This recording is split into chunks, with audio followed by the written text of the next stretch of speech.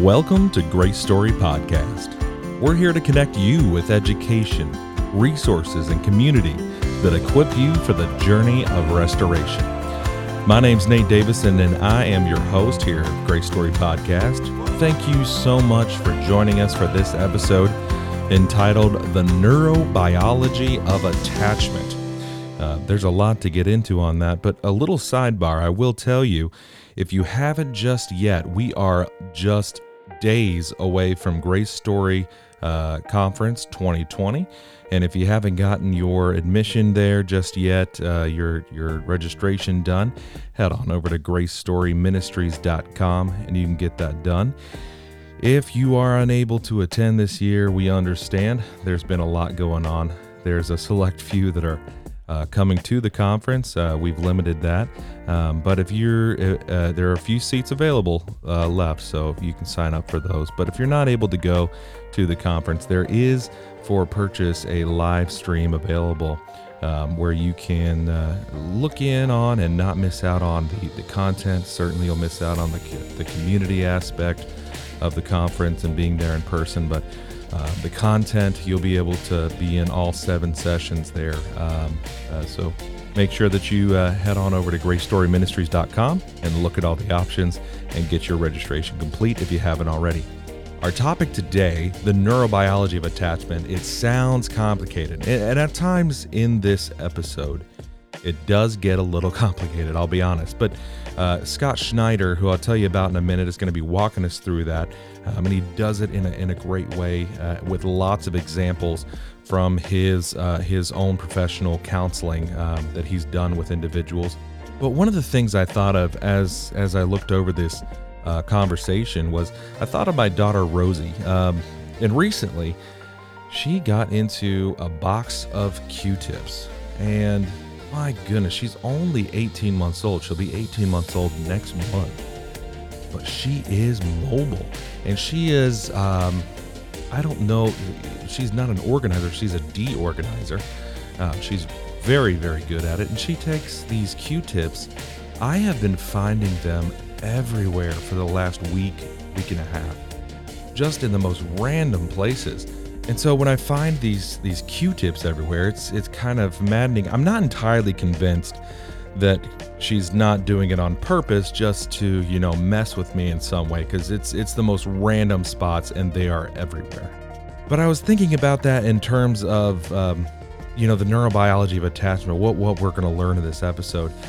And I was thinking about my reactions to finding those random things that she puts everywhere, or how I speak into her life and how I approach talking to her about, things she shouldn't be getting into, or places she can't go, or objects she should not be grabbing, the dangers or the boundaries that I'm putting in her life.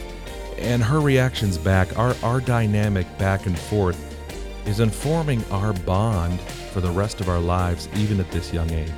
We're going to talk in this episode about, the brain growing and downloading so much in those first several years of life. And I'm thankful that I personally have a resource through Grace Story Ministries like this podcast that gets me thinking about things like that. It not only helps me understand, my journey of restoration for myself, but also informs how I break cycles and look into the next generation of my own family. And it informs how we do life. It informs how we interact with each other. And it changes that dynamic forever. I'm excited about that type of effect that this podcast has and the resources that come out of it. If you have something like that this podcast is affecting in your life, I'd love to hear about it. You can send me an email, nate@gracestoryministries.com. I'd love to hear your story and maybe how the podcast has affected you. Send us an email or message us on Instagram. We're Grace Story Podcast on Instagram as well. Now, our guest today is Scott Schneider. He is a licensed counselor with his Master of Arts in Counseling. He is working out of Counseling Alliance in Cincinnati, Ohio. He is a certified sex addiction therapist, a developmental and relational trauma therapist, and the list goes on and on. And he's going to be able to help walk us through this topic of the neurobiology of attachment as an expert in the field. So let's go to that conversation right now. So, Scott Schneider, we got you here for a conversation, and I have been looking forward to this one. We're going to be talking about the neurobiology of attachment. And preparing for this particular episode, I did look up, a little bit about it, and I found an evidence-based article that had this quote in it, and I just want to read it and then, kind of set you off to give your thoughts. But it said, "A child attaches to the caregiver regardless of the quality of care received." I was blown away by that, but I mean, we're going to talk more about that. But what does that quote, that sentence mean to you in context of neurobiology of attachment? I'd like to throw one question back at you, Nate. What shocked you? What got your attention about that? What was, like that energy, like, wow. Yeah. No, it was, when I think of somebody, that is not treated well, it seems like you wouldn't go back to that source of maltreatment. But according to evidence, a child in an environment like that, from the ages of 0 to 3 and on through middle school, and they actually attach to the caregiver regardless of whether they're being treated well or not. And attachment, I see it as, it sounds like something that should be nurturing. So it sounds counterintuitive for there to be attachment where there's abuse. Right. Yeah. And so I'll start off with a quote by Kurt Thompson. He wrote several things, but the one that we used in spiritual formation during the counseling program was called Anatomy of the Soul. He's a Christian psychiatrist and neuroscientist. Actually did his doctorate at Wright State. But he had this famous quote, and it says, "We were born into this world looking for someone who's looking for us. We know we're in a dependent position, that we need to trust someone to take care of us, to handle our hearts well, to nurture us, to consider our needs and wants important, and to develop the self, the true self." That goes right along with what Dr. Butts was saying in his episode about birthrights and boundaries and healing our core issues. One of those birthrights he talked about was the right to be protected, Yes. and because we're all vulnerable in that. Yes. But out of this, it's, even if we're not, we're still going to be attached to that person or that individual, that caregiver, regardless of how they treat us. Yeah. And it goes into adulthood. There's something, and my own personal story is my mother, because of her trauma, wasn't available to attach emotionally to me. And so I didn't realize it until I got into this, that even into adulthood, I was looking for ways to still connect with my mother. That science supports that. And so it's that strong. It's an innate thing to be attached to these caregivers. And so we know we're in a dependent position. And the interesting thing is, when we're born, according to Dr. Alan Shore's work out of UCLA, who does a lot of on the right brain development, he's got a teaching on the right brain development in the first 1,000 days, which includes 270 days in utero, and then the first 730 days outside. What he says is that the child does not have a maturing left brain until about age 2. So all the communication is done through the right hemisphere. The left hemisphere is language, science, math, logic, reason, rationale, all the things in the West that we hold dear. And it's linear. But the right hemisphere goes vertical. It knows me. It perceives me. So perception is a very important word. So in the right hemisphere, we perceive, we intuit. It's where intuition comes from. We discern. So when we discern God's will, it's not a bunch of knowledge in our left hemisphere. It's a way to discern in our right hemisphere. It's to know. So when the Bible talks about knowing, to know, that's a right hemisphere thing, to perceive, to see, to understand. So my right hemisphere knows me. It goes vertically. It understands me and perceives me. And so Dr. Siegel, Shore's colleague at UCLA, they're both interpersonal neurobiologists, says this, that to have a fully developed me, to have a fully developed self, it must come through a we, which he determines and is named MWE, M-W-E.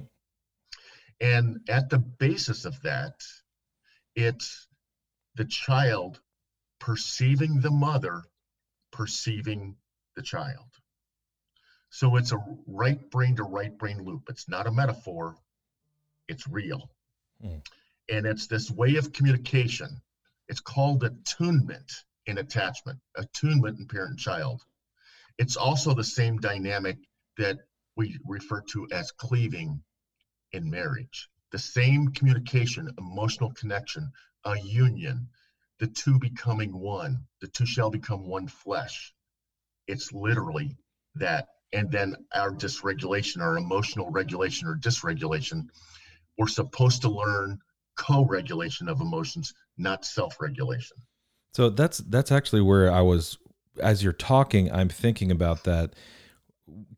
Let's camp out there just for a second and maybe talk about the connection with the right brain and how that helps with regulation, and how we view the world and how we interact in our relationships. Sure. So the right hemisphere, the child has to communicate through the right hemisphere. So the mother has to, and father, but we'll just use the mother for traditional purposes. The father has intuition and has all this available. It's been studied, but the West, we conditioned emotional awareness out of the males. And so a lot of males are shut down, but we're totally capable of that. And we have to get reconnected to that to actually connect with our wives. So the child, for example, will fuss. Now, it's real important that the mother or the parent respond promptly to that cry. So say the mother comes over to the child and through this right brain to right brain loop discerns the needs and wants of the child. So what Siegel says is that we're actually hardwired to perceive another human being's central nervous system, to know what someone is thinking and feeling. When we're truly aware, when we're truly present in that moment, we're capable of that. And if you look at it, when God says to Adam, it's not good for man to be alone, why is that? Why did Adam need another human relationship to be fully human? So the science really explains that. And so the child, it begins in childhood, right out of the womb. The child expresses a need, a want. The mother goes up and holds the child, and through facial expressions, body language, but it's even deeper than that. It's a right brain to right brain connection that includes intuition. It includes perceiving that child, to perceiving that child's needs and wants, to go and discern what the child is expressing. It's literal. It's not metaphorical. It's literal. So the mother says, okay, the child's not hungry. It's not thirsty. It doesn't need a diaper change. Oh, she just wants to be held. She's lonely. She's sad. And mother just picks up and with love and acceptance holds us, and together they co-regulate emotions. Now, what happens if the mother doesn't respond? Let them cry it out. So, that was a phrase used a lot in, generations before us and some even now. So what is that expressing? It's expressing that the child's needs and wants aren't important. So the child is developing a self through the actions of the parents. So if the parents don't think that their needs and wants are important, has that child to grow up thinking that his needs and wants are important. So then the child can develop either two-dependent codependency or any-dependent, needless and wantless. And so what happens is the child can perceive what the mother is thinking and feeling. The child is very aware of the emotional state of that parent. So if mother is frustrated, angry, depressed, the child discerns that, intuits that, because it's got a functioning right brain. It's capable of perceiving and intuiting and discerning. So the child always takes the blame for the parent's actions and emotions and thoughts. So for example, if the mother is depressed, the child will take it on as its own. She's depressed because I'm not good. If I were a better kid, I'm too needy, I'm too clingy, I cry too much, I eat too much. Now you can say, well, they're only 1 month old, but all of that makes sense and gets stored in the body and will be there, and then we'll be able to discover that in adulthood. But all that gets stored in the body. Dr. Bessel van der Kolk wrote the book, The Body Keeps the Score. So all that's part of implicit, memory. And if you talk to Dr. Rick Butts much, he'll let you know that sometimes trauma can be disclosed through working with a client that happened in the womb. It's interesting. We're an interesting lot. And I know a lot of this is emerging over the last, couple decades. So, but we do know that, that time between, 0 and 3-4 years of age, it's a time of significant brain growth and brain development. So can we just step back a little bit, Sure. and take a look at that growth? And we've had some people, especially after we talked about ACE scores, adverse childhood experiences with LaShonda Sugg. That's in episode 5. Kind of talking about the trauma and how it affects the brain during those times. And the people have referred to it in different ways: the programming, or the hardwiring, or the actual physical makeup of the brain, depending on the trauma and the meaning attached to it. The actual physical makeup can be different. And I wanted to give you an opportunity to kind of step back and talk into that, about what does that mean? Because we have people really wondering, okay, so if I have trauma, do I have brain damage? What does that even mean? Yeah. And so what does that look like for there to be neurological changes based on our experiences and the meaning we attach to trauma? Sure. So first of all, I want to give props and kudos to LaShonda Sugg. She's all that. Absolutely. And I'm a big fan. Me so too. you listen to what she says, because she's the real deal. Mm-hmm. And 2, I want to bring in Dr. Butts again, Rick Butts. And, this is one thing that he taught. And he said, trauma is anything less than nurturing. Okay. So when you take that, we all have trauma. Mm-hmm. So he used to do a thing in training when we were going through trauma training, and we had to be our own, we were clients. We had to go through our own trauma. A lot of us thought we didn't have any trauma, but he showed us that we did. And so he's teaching and is right in the middle, and he's just going through his thing. Then all of a sudden he slams his hand on something, said, "Why did you spill that milk?" He said, "Can you feel that? That's energy. You just received energy. Trauma is energy stored in the body." So you make sense of that. That was an energy. It was information. You screwed up. You made a mistake, and you really made your dad mad. And so that gets, stuck in. And so we take in all of these things. So let's go back to the parent's response to the child's needs. Let's just go with neglect. So let's just say that the parent's inconsistent. Sometimes they respond quickly to the child's cry. Sometimes they wait. Inconsistent parenting, inconsistent response, according to Dr. Shore and his research. They've done all sorts of brain scans. I mean, he's big. He really furthered John Bowlby and Mary Ainsworth work in attachment theory, but it's now science. Oh yeah, and that supported by brain scans. That ability to actually get inside a active brain is what has just blown this up over the last couple decades, because the technology wasn't there until recently. Right. So it's all science. That's a great time to be a counselor. We don't have to work with theory so much. What about theory? Theory. Let's go with the science. What's the brain scans telling us? Science is catching up. Yeah. And so it's really nice and doing the work of attachment. So what happens is, you mentioned the first, brain development, the first few years. What Dr. Lipton and others say is that for the first 7 years, until age 7, our brain has two brain waves basically going on. It's delta and theta.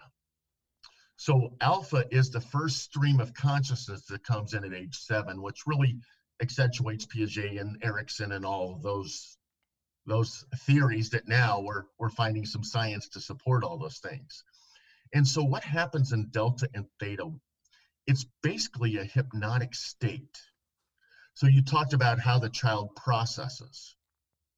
And I think that that's kind of a misnomer a little bit. So I want to just, it's hard to find terms of all or nothing. Mm-hmm.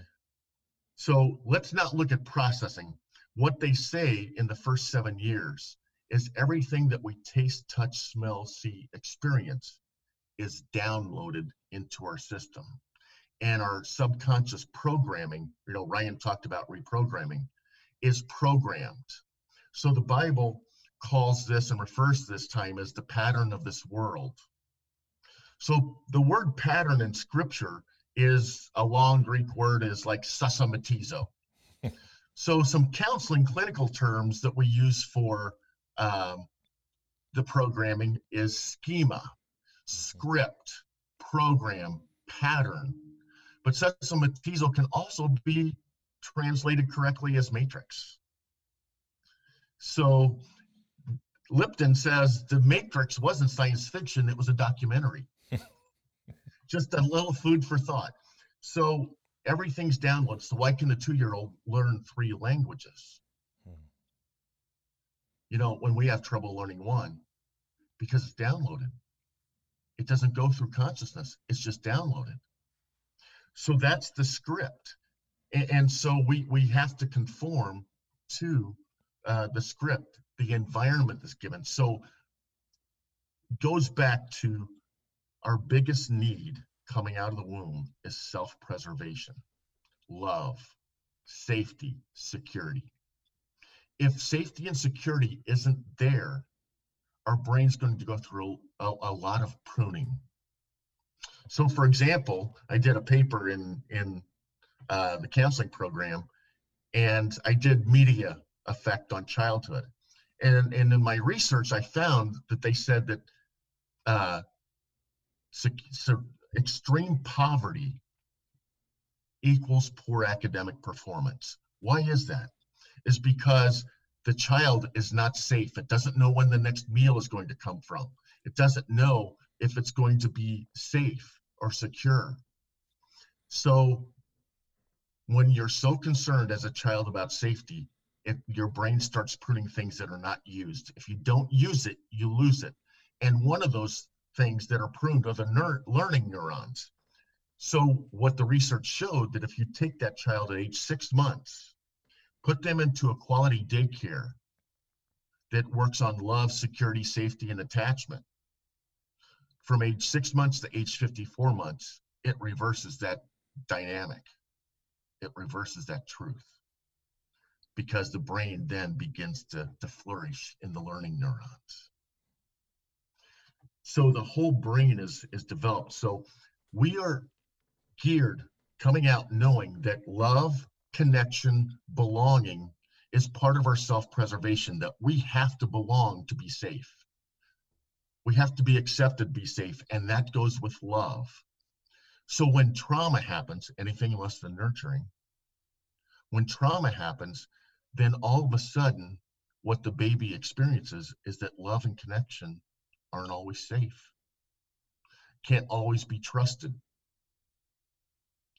So that's where most of us come out of childhood, is some sense of, because none of us were raised by Jesus, everything that our parents have, we get.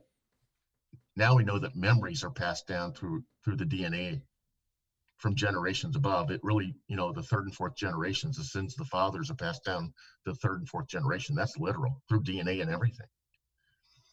And so we get what our parents have, and now we have to go in and now that lack of love, that trust and love, that love isn't safe, connection, vulnerability isn't safe. So now we're guarded with every relationship that we go into adulthood for the rest of our lives until we heal. So why do we have trouble with marriages?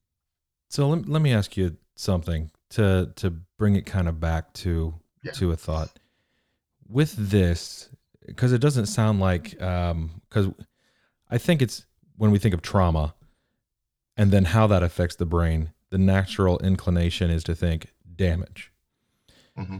But it sounds like, from what you're saying and what evidence shows in research, is that it's just downloading and you're forming pathways and neurons and you're bringing it in. So stored memory. To answer people that say, maybe depending on the level of my trauma, I have brain damage, and that's what MRIs show, brains are different. Would it be fair to say it's just a downloading and maybe some reprogramming is necessary? Or is there an actual brokenness that can't be fixed, just to put it bluntly? Well, when you get into some severe physical trauma, that's a whole different game. Okay. And you will have some brain stuff there. And so it's a multivariate, and I'm looking more at the relational trauma. Gotcha. We think trauma is this, but if we really understand the relational trauma, then we can start to see humanity. Then we can start to see how we need to come together and live and function as human beings, and the way our bodies were designed. But yeah, there's definitely some specifics that are different than relational trauma. Traumatic brain injuries are different. Sure. I will say this, that's way beyond my pay grade to go into that aspect of things. But as I listen, and there's a lot of work being done that says that our brains are so full of plasticity. I mean, it's able to change. That even with traumatic brain injury, they're doing a lot of work to begin to heal some things. So I'll say it there. That's as far. I just exhausted my knowledge on traumatic brain injury. Well, it's not my gig.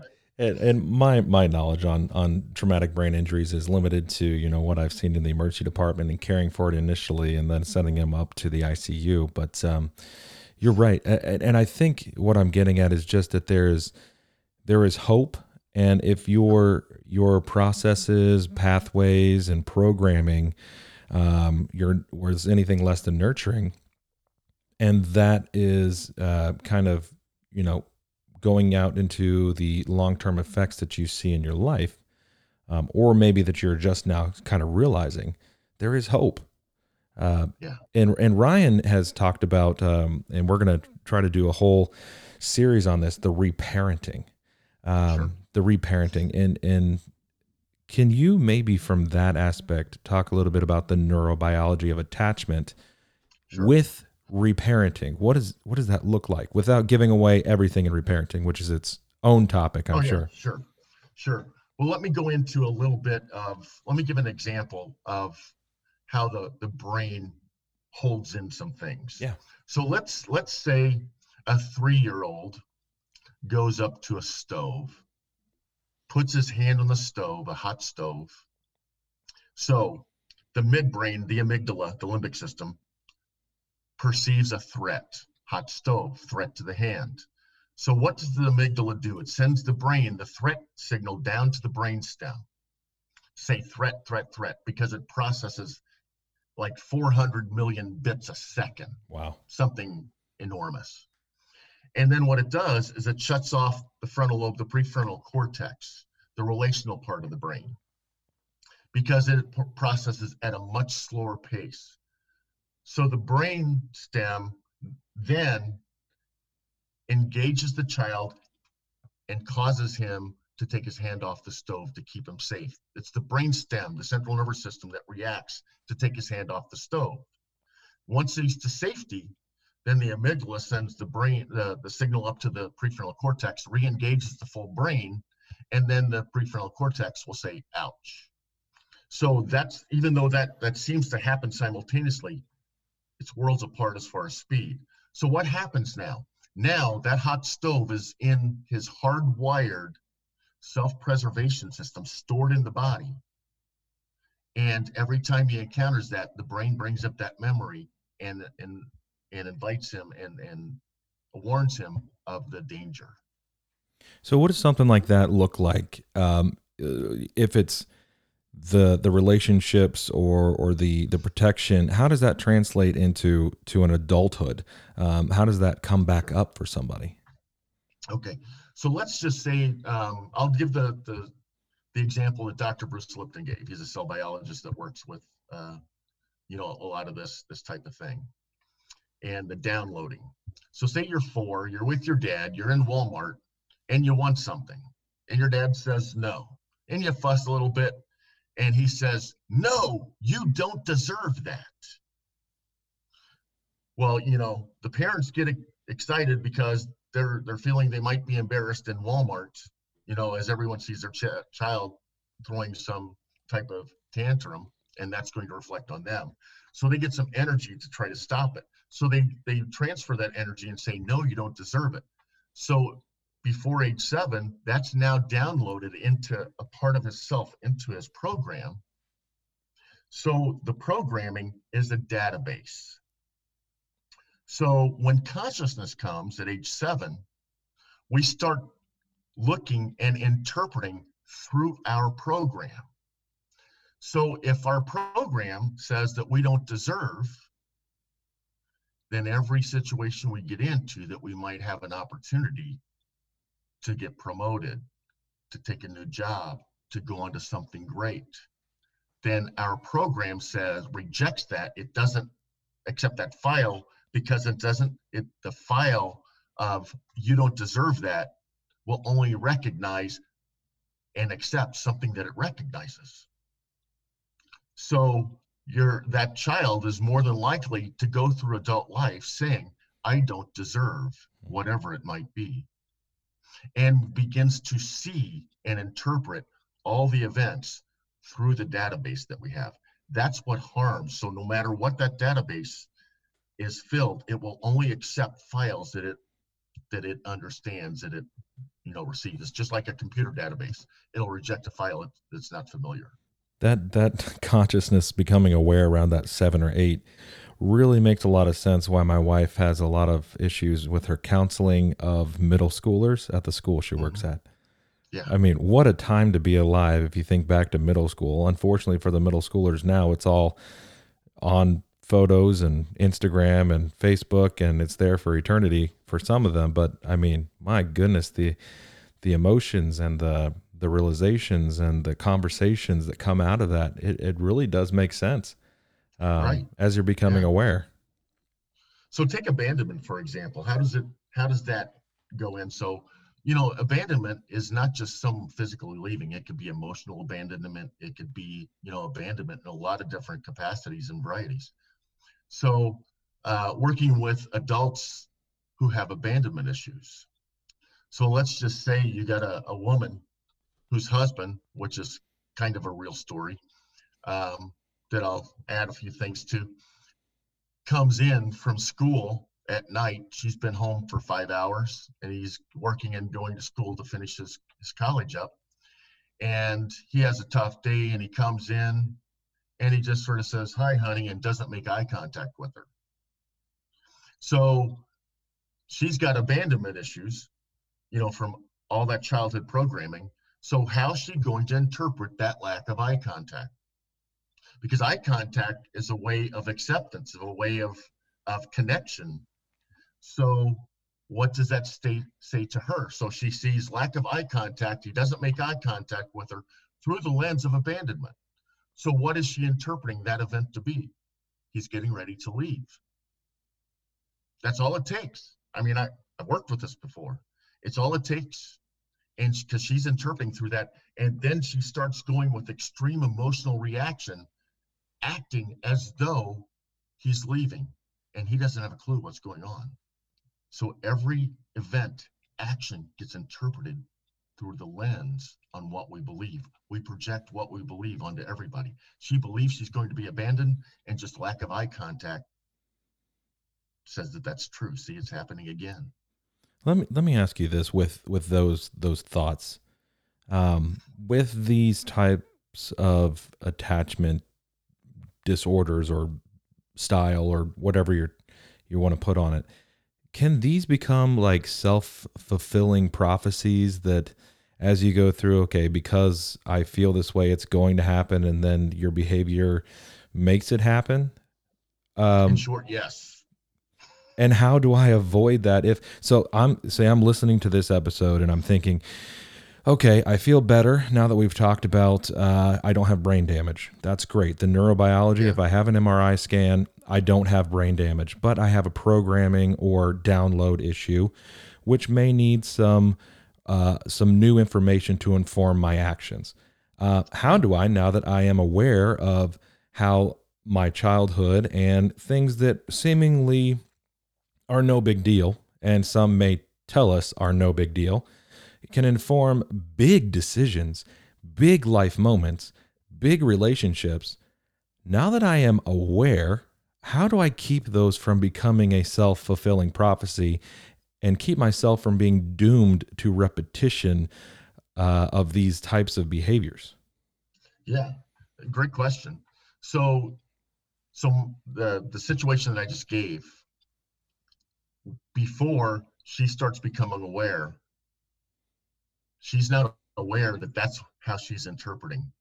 She's interpreting that he doesn't love her anymore, or his love is dying. That's what she's interpreting. She's not aware that's coming through that lens.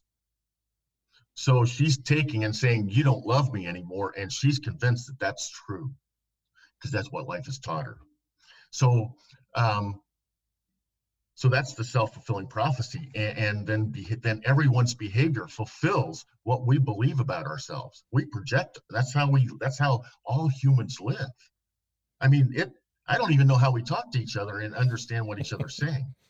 So we talked about a right brain to right brain connection in childhood. How do we heal? And first we got to realize that something's gone awry. So she comes in and says, okay, I'm having trouble staying with relationships. I keep going from one to another, and I don't want to do that anymore. So she comes into that. So the wound is in the right brain development. It's in the attunement. So what Dr. Shore says, that the therapeutic alliance, Carl Rogers said this a long time ago, that we must show unconditional positive regard, acceptance, non-judgment, and unconditional, love type of thing. Person-centered. Well, all of the attachment science has shown that to be true. So when a client comes in, first you have to be aware that something's gone awry and saying, hey, let's discover this. So we go into the discovery and we go through, childhood development and things like that. We find out and we get the story straight. So how do we heal from that?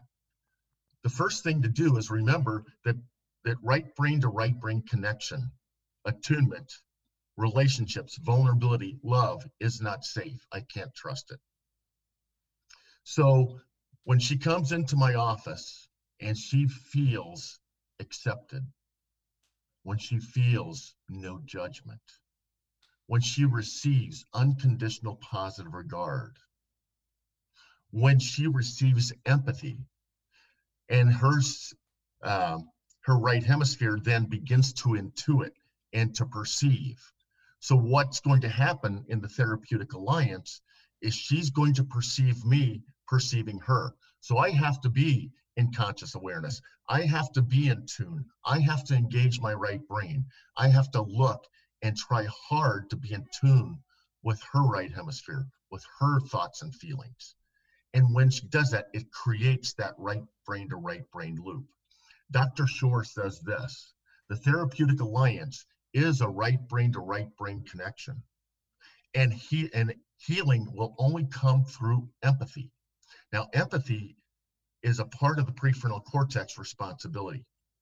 The prefrontal cortex, the four major things that I use that's relevant in counseling is for love, kindness, compassion, and empathy.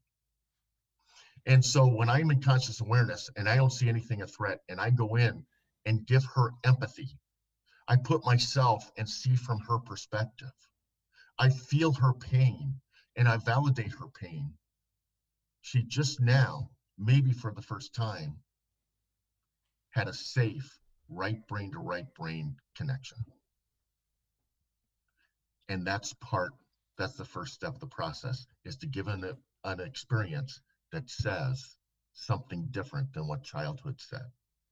So it sounds like that's almost kind of an overview or a snippet of what reparenting kind of is in a way. I know there's a lot more there, but to what I'm hearing you say in response to that question of how do I break this self-fulfilling process, it sounds like awareness is not a bad thing when it's coupled with intentionality. Right. We have to be aware. If we're not aware, like Bessel van der Kolk said, the biggest disconnection we have is we don't know what we're feeling anymore, because our body's holding all this. So when I see someone, Dispenza says that whenever we have an emotion, emotions are the end result of a past experience. And so we have this emotion and we have this surge of energy. The brain just brought a memory that's similar to something in the present. So what we're literally doing is we're interpreting the present through that past experience. That's basically how AI learns. So it's diagnosing everything through learned experience. But that doesn't mean that that's what's going on now. So I'll give you an example of this, and we'll go into, this is part of the healing. I had a couple, lots of infidelity, several decades. And so we're getting ready for a session, and we start the session, and she says, you know what he did when he first came in? He comes in, he gives me a half a hug, and maybe a kiss on the cheek. He doesn't even make eye contact with me. He goes down, puts his laptop down, opens it up, and starts working on his emails and his computer right before our session. I'm tired of it. He does this all the time. He doesn't care about me. So that's how we started the session. And I listened and I validated those feelings. I said, of course. I mean, you have reason to believe that. That's what's been happening for 40 some years, and you're tired of it. Your feelings are valid. Life has taught you that. I said, let's put the bookmark on that. And then I went to him and I said, so you tell me what happened. Give me your story. And he says, well, I walked in, I gave her half a hug, a little kiss on the cheek, and I went down and put down my laptop. I opened it up and I looked at the time, and it was 3:39. I got 21 minutes before I meet with you to tie up all the loose ends so I can be fully present in our counseling sessions, because this is important to me, because I want to connect with my wife. She interpreted through the past. And if we don't slow that down, and if we don't ask what's going on in that moment, and we just use the past is going to just recreate our future, the future is going to be a recreation of the past. She would have missed one of the greatest I've loved yous she's had in several years. So through your example there, it's obviously a powerful example, but I can see how it would be difficult for any person to acknowledge that there are other realities besides their own. Sure. Even with perspective, even with awareness, which makes this even more difficult to know about and to see and to allow into your life. There are other realities besides the one that I see, because perception is a reality. Exactly. Which is why it is our reality. And that's why we need absolute truths from Scripture to inform those realities. But let me ask you this: someone who's thinking that, and they're hearing what you're saying, and they've listened to the episodes of this podcast, and they're still like, "Wow, you guys have some interesting stuff." But I think you're putting a little bit too much emphasis on that childhood stuff. You're putting a little too much emphasis on our experiences. I'm not one of those people that says you should just get over it. There's something there, but I mean, you guys are maybe going a little far. I don't have issues like that. I don't have trauma. Speak to those people for a moment, and your thoughts on those that may say, I don't buy it. Yeah. Well, to be honest, if you're in that spot, there's really not much to do. Something has to come to your awareness that something's wrong. And it's going to come from a consequence in life. If you realize, if you're in that spot, if you want to take scripture into it and say that nothing's wrong, but you're a fallen individual. Paul says, we only see through a glass darkly. Paul says, we only know in part. So when we think that we don't have issues, we're actually denying scripture, aren't we? We're actually not accessing our fallen humanity. But one of the greatest prayers is, Jesus, Son of God, have mercy on me, a sinner. To say, hey, I'm a sinner. Let's start there. I live in a fallen world. I don't see everything correctly. I only know in part.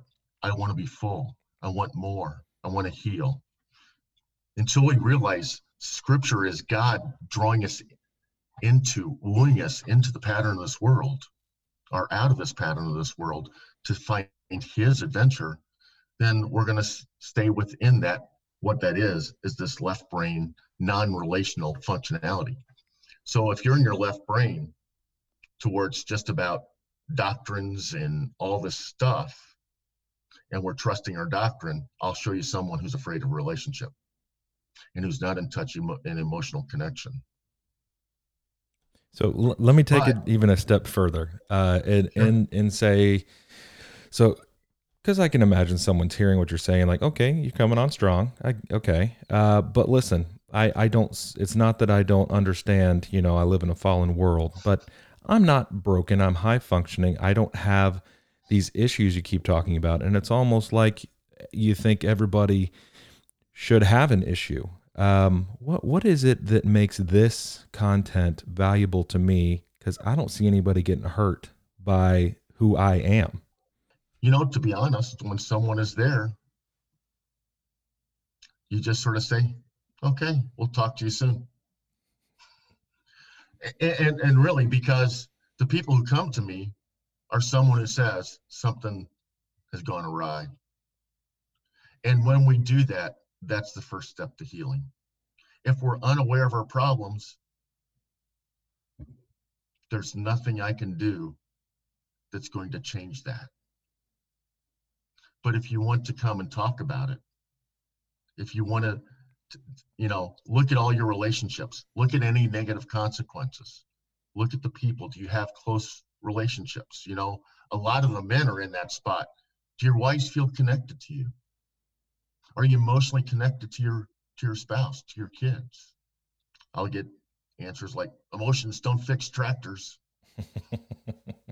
So it really, but pride comes before a fall.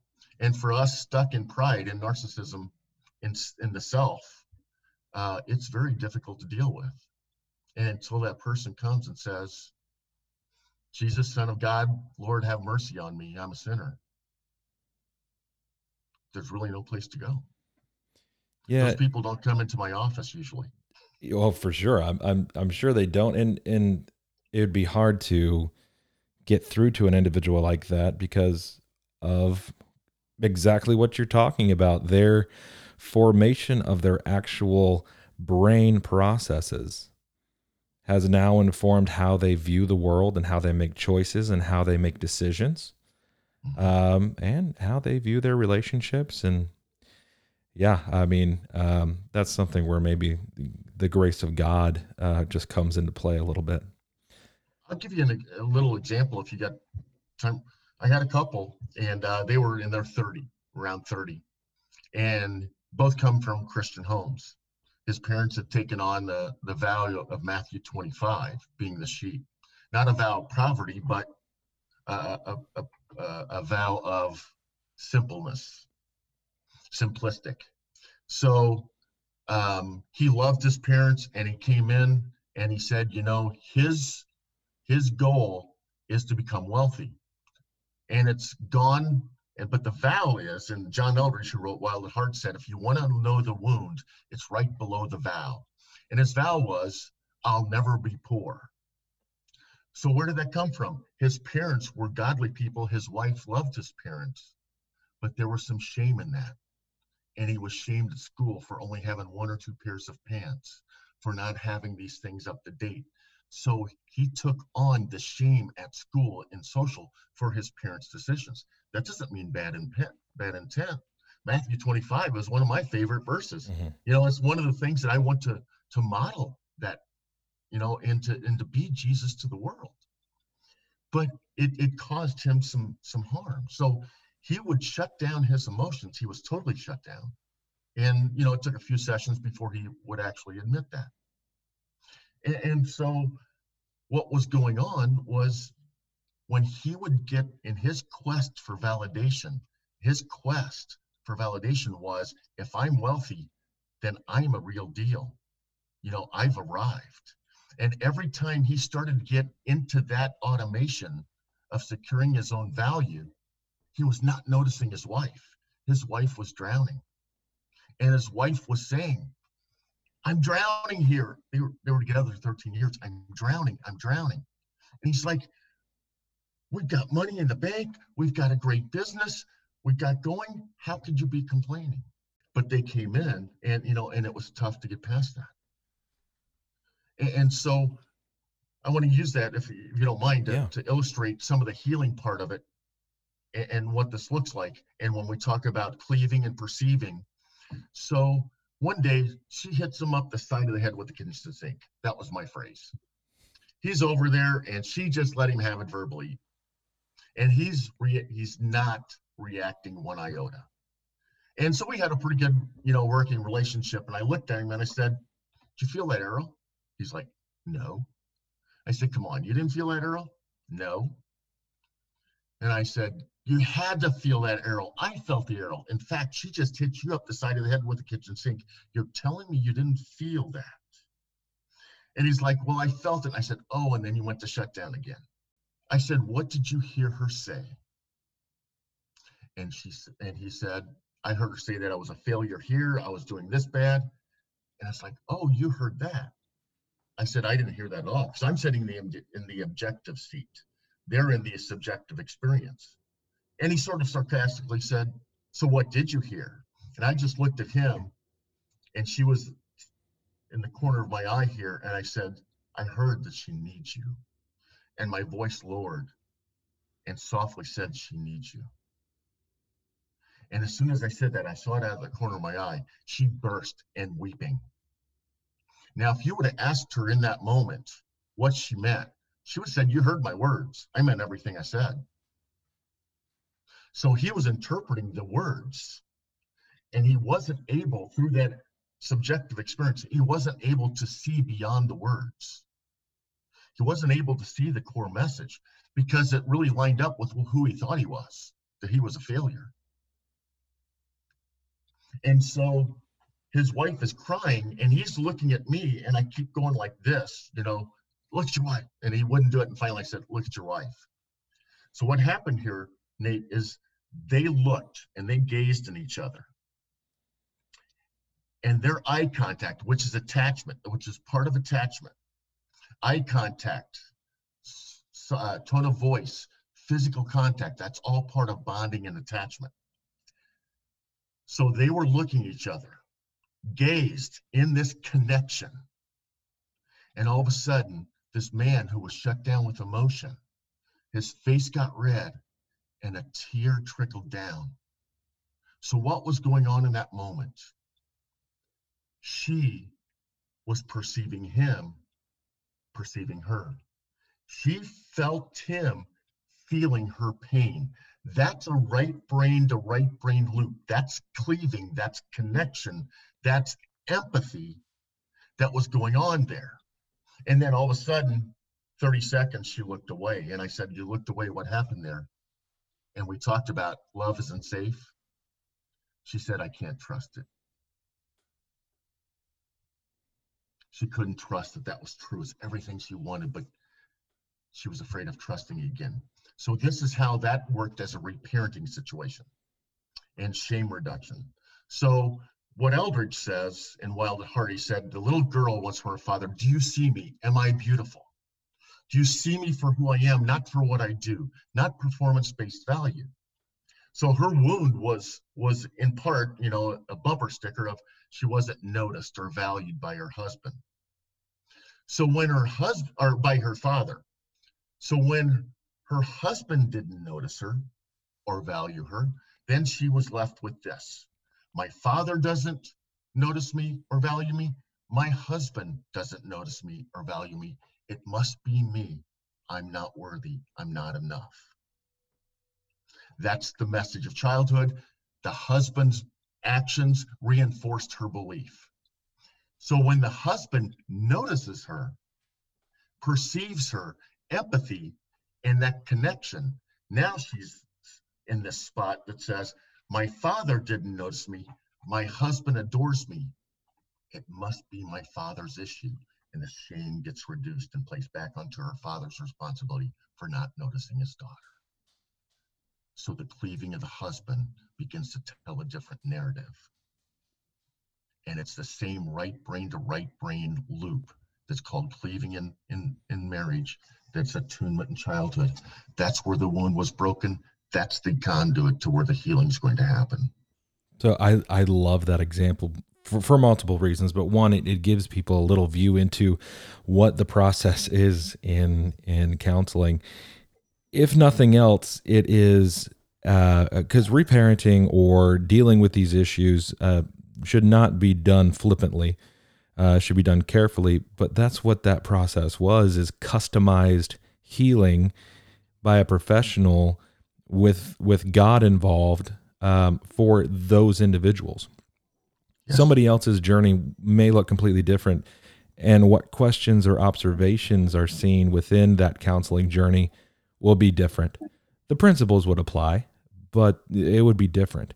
And I just love that because it's a great example of what healing looks like and ongoing journeys.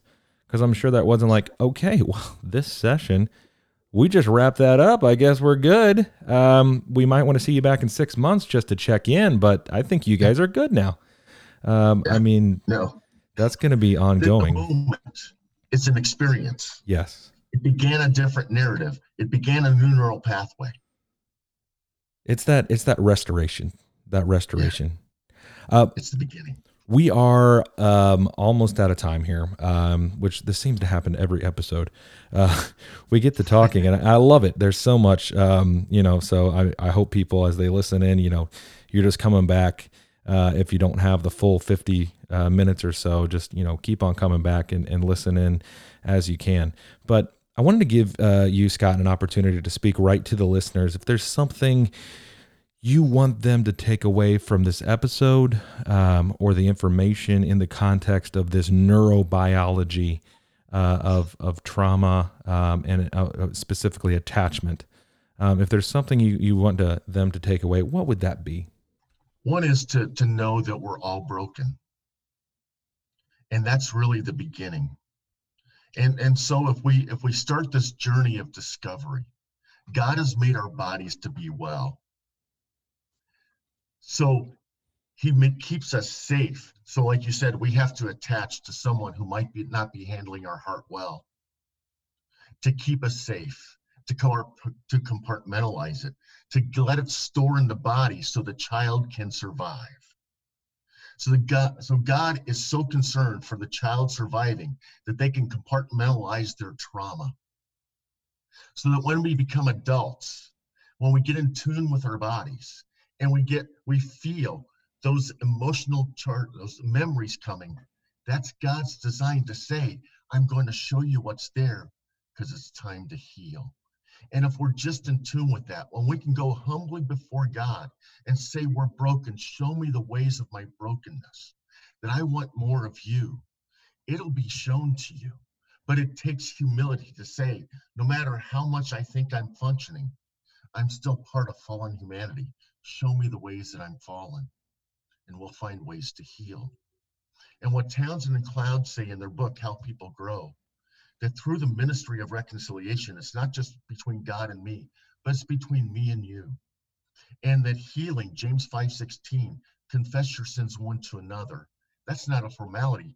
That's being known at deep levels to where you have right brain to right brain, empathic, unconditional love relationships with people who truly care, that aren't concerned about just getting the sin out, but concerned with your struggle, that can see you struggling, that cares you, that loves you deeply, not just wanting to cast out and say, I see you, and pointing fingers. 1 Peter 4:10 says, we are administrators of God's grace. So we have divine encounters. When I give you grace, you feel God giving you grace through me. The scripture is full of that God's plan A to heal is people and relationships. We're so individualistic in America that when we see you, it means me. But the world knows that you means us. And that Jesus said, I'm in your midst. When 2 or 3 are gathered, you find me. Yes, I'm a temple, but it's when we're together that salvation comes and heals. And to make it a safe place to look deep inside of my heart, just like Jesus did with Zacchaeus in Luke 19. He didn't cast one aspersion Zacchaeus' way. He just said, I'm going to hang out with you, Zacchaeus. And through that unconditional positive regard, unconditional acceptance, unconditional love, just being in the presence of that love, Zacchaeus felt safe enough to look into his own heart and say, I'm broken. Have mercy on me. And I can imagine Jesus smiling, and he said, salvation has come to this house. I love that. I mean, that embodies all the connecting people to education and resources and community so that they can have restoration and healing. And I tell you what, self-reflection happens a little bit more naturally when you feel safe and accepted and encouraged to do so. Yes. So, Scott, I know this won't be the last episode we have you on. There's lots more to talk about, but I want to thank you for taking the time to come on this particular episode and break down, what so many of our listeners have asked about, and doing it in a beautiful way that's Christ-centered and, biblically based. And thank you for your time and your expertise today. Nate, it's been great. I feel honored to be a part of the Ryan Waters and the LaShonda Suggs and the Rick Butts. I'm honored to be in that little circle. They're great people. They're all that. And a big thank you to you at home for listening in on this episode. We're proud of you for doing something about your journey of restoration, and want to encourage you to stay on that journey of restoration. Keep on doing those things that you're learning about and that are working. We know it's not easy. We're right there with you. We understand. There's a whole community here at Grace Story of people that understand. And we want to encourage you to keep moving forward. And speaking of that community, if you haven't already, head on over to gracestoryministries.com and register for this year's conference. You can do the live viewing package for at home, or do the in-person registration and join us there. There's still a few seats left of our limited supply of seats there. But one thing you can also do to help us grow this community is share this podcast. So in your iTunes or Spotify app, over on the right, depending on which app, at the top or the bottom, there are 3 dots. If you just click on that, there's a share part that you can just tap on and share it to your Facebook, or send a text to somebody else and share this episode. Or if there's another episode that you really like that has had an impact on you, go ahead and take that one. Click the 3 dots, click share, and share it with a friend, family member, someone you think can also use this resource of Grace Story Podcast. We're going to be at conference next week, but after that, we'll be back with another episode of Grace Story Podcast. We'll see you then.